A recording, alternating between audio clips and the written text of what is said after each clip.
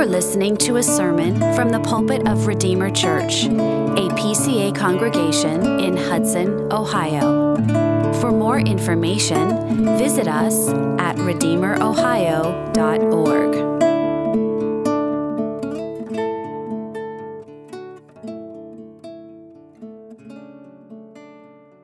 Well, tonight we conclude our short three-part series on hell. So if you will, turn with me in your Bibles to the book of Romans, chapter 9.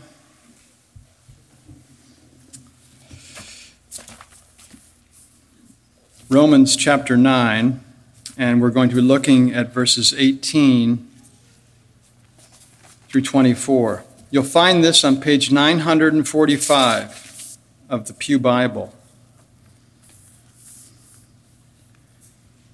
18 through 24 of chapter 9.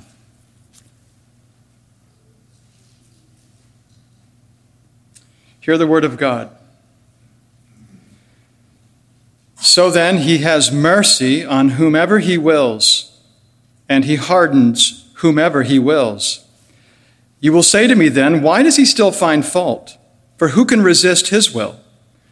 But who are you, O man, to answer back to God? Will what is molded say to its molder, why have you made me like this? Has the potter no right over the clay to make out of the same lump one vessel for honorable use and another for dishonorable use? What if God, desiring to show his wrath and to make known his power, has endured with much patience vessels of wrath prepared for destruction, in order to make known the riches of his glory for vessels of mercy, which he has prepared beforehand for glory? Even us, whom he has called not from the Jews only, but also from the Gentiles. As you probably know, in Romans 9, Paul is considering the deep mystery of God's sovereign election. Out of the mass of fallen humanity, God chooses some to eternal life. The rest are passed over and left to themselves, who go to their own ruin. And God is not to blame for their unbelief. They freely choose to reject the Savior. So if a man perishes, he himself is to blame. And if he's saved, God gets all the credit. Neither race, nor age, nor gender, nor position in society have anything to do with it. He has mercy on whomever he wills, and he hardens whomever he wills. So Paul makes it clear that a sinner can be saved only and exclusively if God extends mercy.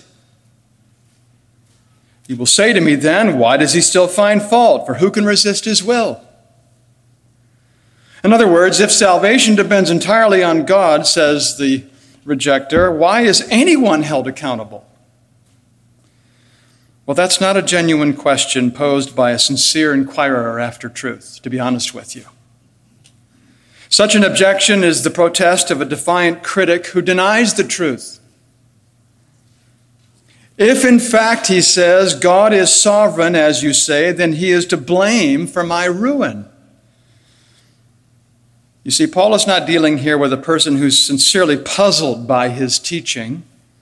This is an unbeliever who wants to quarrel with God and assign blame to him. And so Paul says, who are you, O man, to answer back to God? You see, he's assuming that the Lord has the right to deal with fallen humanity any way that he sees fit. And let's not forget that God is dealing in this way with fallen humanity, sinful humanity. Paul is not saying here that God creates people in order to punish them. Rather, God has the right to deal with sinful humans according to justice. That's what he's saying.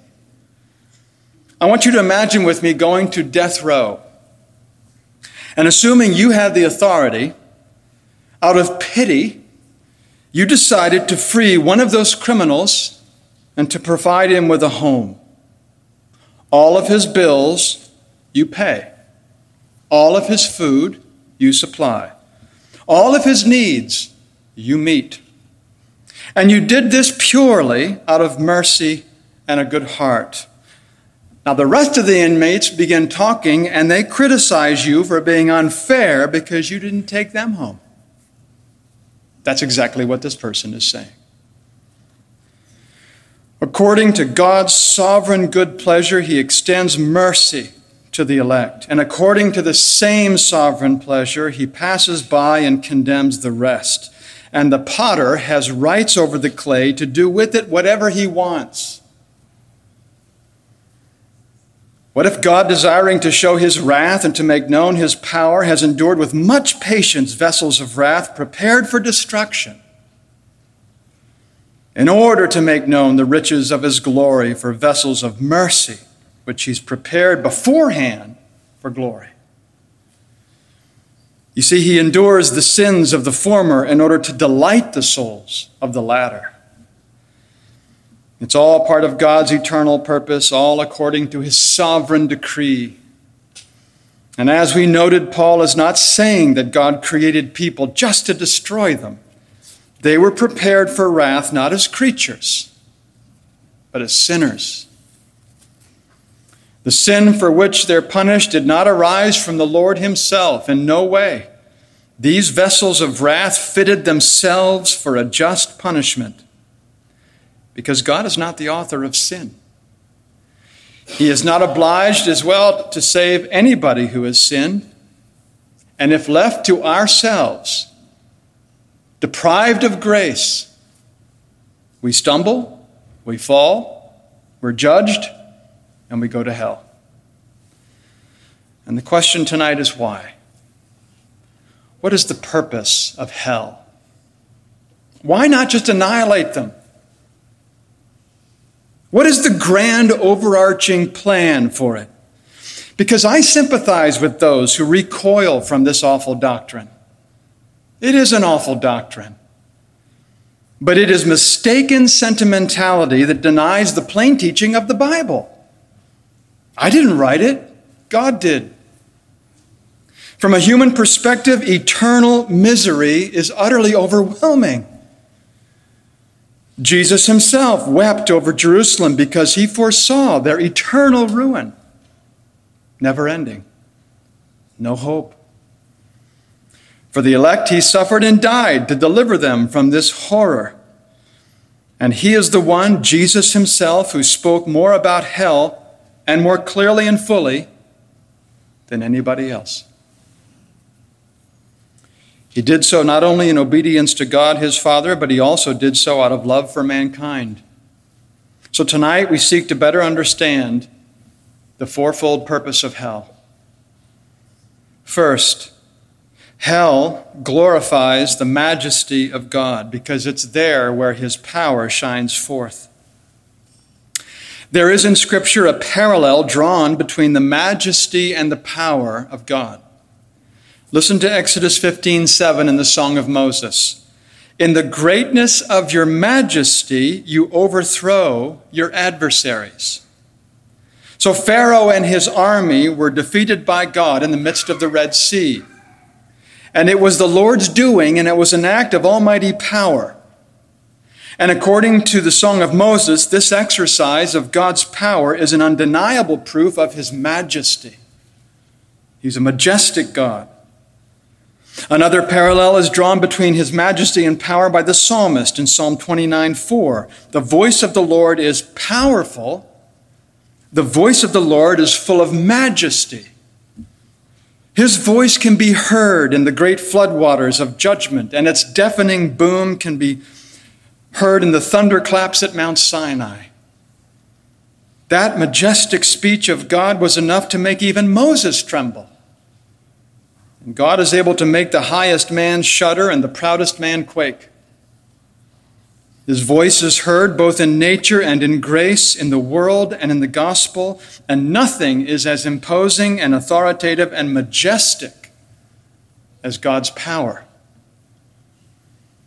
And perhaps nowhere is his power unleashed more splendidly than in hell. Because you see, that's where the devil and his followers will be forever punished.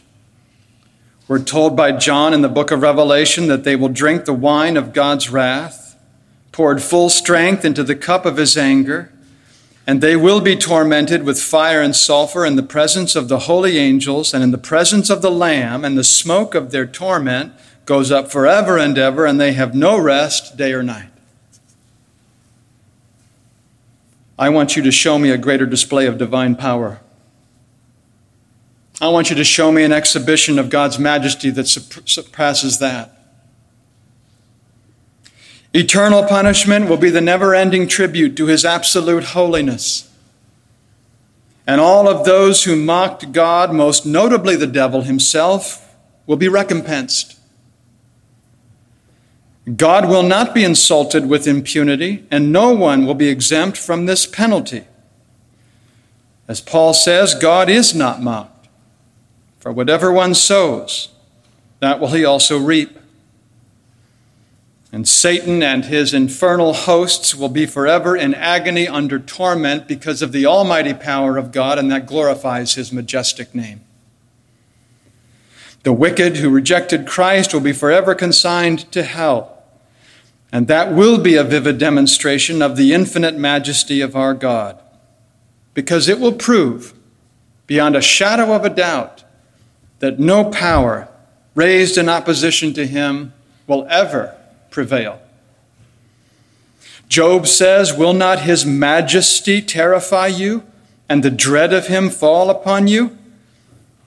You see, God is able to carry out his threats and endlessly punish evildoers.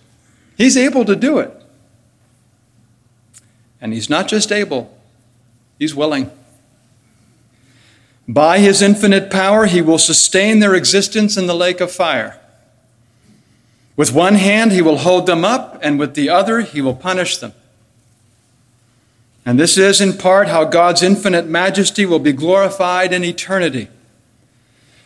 Paul says in Romans 9, the scripture says to Pharaoh, "For this very purpose I've raised you up, that I might show my power in you, and that my name might be proclaimed in all the earth." So as the millennia roll on, age following age, the damned will glorify his majesty. Every knee will bow, and every tongue will confess that Jesus Christ is Lord. And I echo the sentiments of Elihu, who declared, God is clothed with awesome majesty. That's reason number one. Purpose number one. The second purpose is this: that hell glorifies the justice of God, who will by no means clear the guilty. It's not just his majesty, but it's his inflexible justice that is glorified. Justice is one of the divine perfections that deserves public display. And such an exhibition of retributive justice in punishing the wicked is glorious. Right now, we may not see it that way, but eternity will prove otherwise. We understand, I think, the glory of distributive justice. In other words, dispersing rewards and benefits. That's glorious. We understand that. Christ will reward the glorified saints in accord with what they've done in the body. For example, his master said to the one who received 5 talents, "Well done, good and faithful servant. You've been faithful over a little. I'll set you over much. Enter into the joy of your master." Distributive justice. That's easily accepted. Well, if we believe in Christ's distributive justice, then we must believe in his retributive justice. Vessels of wrath will be for their sin inflicted with the agonies of hell. And that's perfectly just. Their impenitent treason deserves eternal wrath. And the glory of divine justice will be openly displayed in their public punishment, because God loves righteousness and he hates wickedness, and he will punish all and every sin. And when iniquity receives its just recompense, his glory will shine forth. Just think of all the judgments in the ancient world. Among them, the flood, perhaps, was the greatest. The proliferation of wickedness was so great that God destroyed all flesh. And the Bible repeatedly celebrates his justice in bringing about the deluge. Psalm 29 again. The Lord sits enthroned over the flood. The Lord sits enthroned as king forever. Or consider the burning and the destruction of Sodom and Gomorrah. God upheld justice and vindicated his word and magnified his glory. And these public demonstrations vindicated the perfection of his justice. It's one of the pillars that support his government, and justice must be upheld. So hell is not the sadistic gratification of some type of eternal tyrant.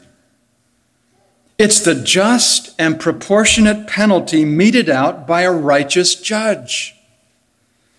As Paul says of the wicked in Romans 3, their condemnation is just. Those in hell by law will suffer to the glory of God's unyielding justice. We read in Psalm 11, for example, let God rain coals on the wicked. Fire and sulfur and a scorching wind shall be the portion of their cup, for the Lord is righteous. And I believe personally that apart from the cross at Calvary, there is no display of his justice that compares with the splendor of hell. The New Testament reveals God's unyielding justice shone brightly at the cross. At Calvary, where he punished his own incarnate Son, the throne of God was magnified. Paul says he did not spare his own Son, but gave him up for us all, so that not even the everlasting love between the Father and the Son could override his justice. On that cross, Jesus drank to the dregs the cup of God's wrath, and he suffered hell. And the rationale behind his indescribable suffering is clearly stated in Romans 3:26. I quote, "It was to show his righteousness at the present time, so that he might be just and the justifier of the one who has faith in Jesus." So hell is one of the most enduring and exquisite exhibitions of divine justice. That's where we see the full, perfect, unending execution of his wrath, and it is right. There is no injustice in the certain, terrifying, eternal punishment of the wicked. In the world to come, they will beg for annihilation, but they will do so vainly. They will long for any kind of relief to escape that infinite wrath of God, but they will never do so, because the justice of God will be applauded by the vast crowd of redeemed saints. John says, I heard what seemed to be the loud voice of a great multitude in heaven, crying out, Hallelujah! Salvation and glory and power belong to our God, for his judgments are true and just. For he has judged the great prostitute who corrupted the earth with her immorality and has avenged on her the blood of his servants. So it glorifies his majesty, it glorifies his justice, and then third, hell glorifies the grace of God as the backdrop for his kindness to believers. Now you know this, I think, in your experience, that a diamond always shines more brightly against a black velvet cloth. In the same way, the gospel shines most brilliantly against the darkness of hell. The glory of God's grace may be heightened by the shrieks of the damned. And this is one of the reasons why redemption is called a great salvation. Jesus Christ, by his death and enduring hell in our place, has saved us from the punishment of hell. He rescues you and me from the everlasting burning of the lake of fire. It's a deliverance from the unmitigated horrors of eternal torment. And surely that has to be great, which delivers us from such a terrible plight. So in this stark contrast, God's grace sparkles with meridian strength. The penalty of hell accentuates for us just how great salvation really is. Sinners dangle over the bottomless pit in Jonathan Edwards fashion like spiders hanging by a strand. And each moment of their existence, they're exposed to the final irrecoverable doom that their sins deserve. And the only thing keeping them from plunging into ruin is God's patience.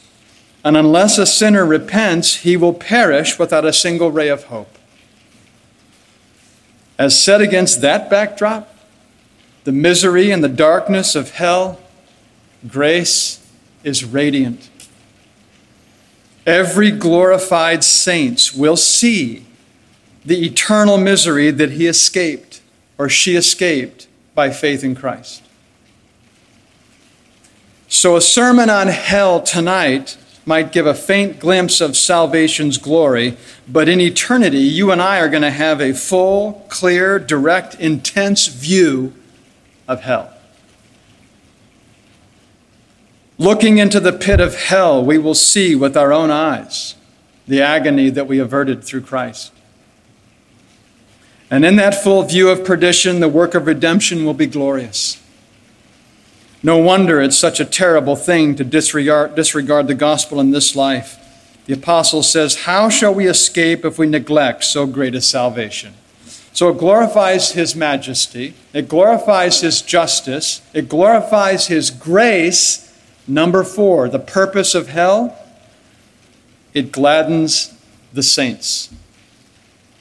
It fills their hearts with joy and gratitude. And this is closely related to the previous point, I understand that. But it makes it more personal. God formed for himself a people who will declare his praise. And in the new heaven and earth, we will sing his praises to the glory of his name. And our privilege will be to magnify him in whatever way reveals his glory. And one of those ways will be the everlasting punishment of the damned. And another way will be the eternal blessedness of the redeemed. The agony of the damned, the blessedness of the redeemed, both of these saints will praise him and declare his excellency. He is the first cause and he is the highest end, and he deserves to be praised, and hell was made primarily for the spectators, not for the participants. Let me say that again. Hell was made primarily for the spectators, you and I in heaven, not for the participants. That may sound strange. It may even sound contradictory. Didn't I just say that hell served to satisfy and magnify God's justice? Yes, but that serves to glorify God, not the good of the damned. The sufferers are only useful in their suffering. It glorifies God. It gladdens the saints. So one main purpose of hell is the gladdening of those in heaven. And by this, I don't leave this place thinking that I'm saying it's going to be a source from which we can glut our desire for revenge. That's not what it's about. But in glorifying God's majesty, we rejoice and are glad in his praise. All of his and our enemies will be gathered together and condemned as a group. And every oppressed saint who ever suffered will be totally vindicated. And therefore, hell will be one reason for the intense gladness among the saints. As we behold the misery of the damned, we will celebrate heaven's happiness. And based on those two perspectives, the degree of happiness will be doubled. We are going to celebrate and give thanks for the justified misery of the wicked. I know it seems awful to comprehend. But we will think God's thoughts after him. We will love what God loves, and we will hate what God hates. Right now, it seems to us like an awful, heart-wrenching doctrine. But as glorified disciples, we will appreciate the weight of his majesty and the glory of his justice and the greatness of our salvation and the joy of heaven. That awaits us. So let's not by mere sentimentality dismiss the importance of hell, because we will join with the 24 elders saying, "We give thanks to you, Lord God Almighty, who is and who was, for you have taken your great power and begun to reign. The nations raged, but your wrath came, and the time for the dead to be judged, and for rewarding your servants, the prophets and saints, and those who fear your name, both great and small, and for destroying the destroyers of the earth." May God enable us to appreciate this doctrine, which is sobering and yet will prove the glory of his name. Amen. Let's pray together. Heavenly Father, this is sobering truth. It's not something that we would have come up with ourselves, but it's something you've revealed. And as difficult as it may be for us to accept in this life, we pray that you'll help us to appreciate these purposes, understanding that you are infinitely wise and eternally loving, and you know what is best. So we trust you, and now we sing your praise, but the help of your Spirit through the mediation of Christ, in whose name we pray. Amen. Thank you for listening. For more information or to connect with us, visit us at redeemerohio.org.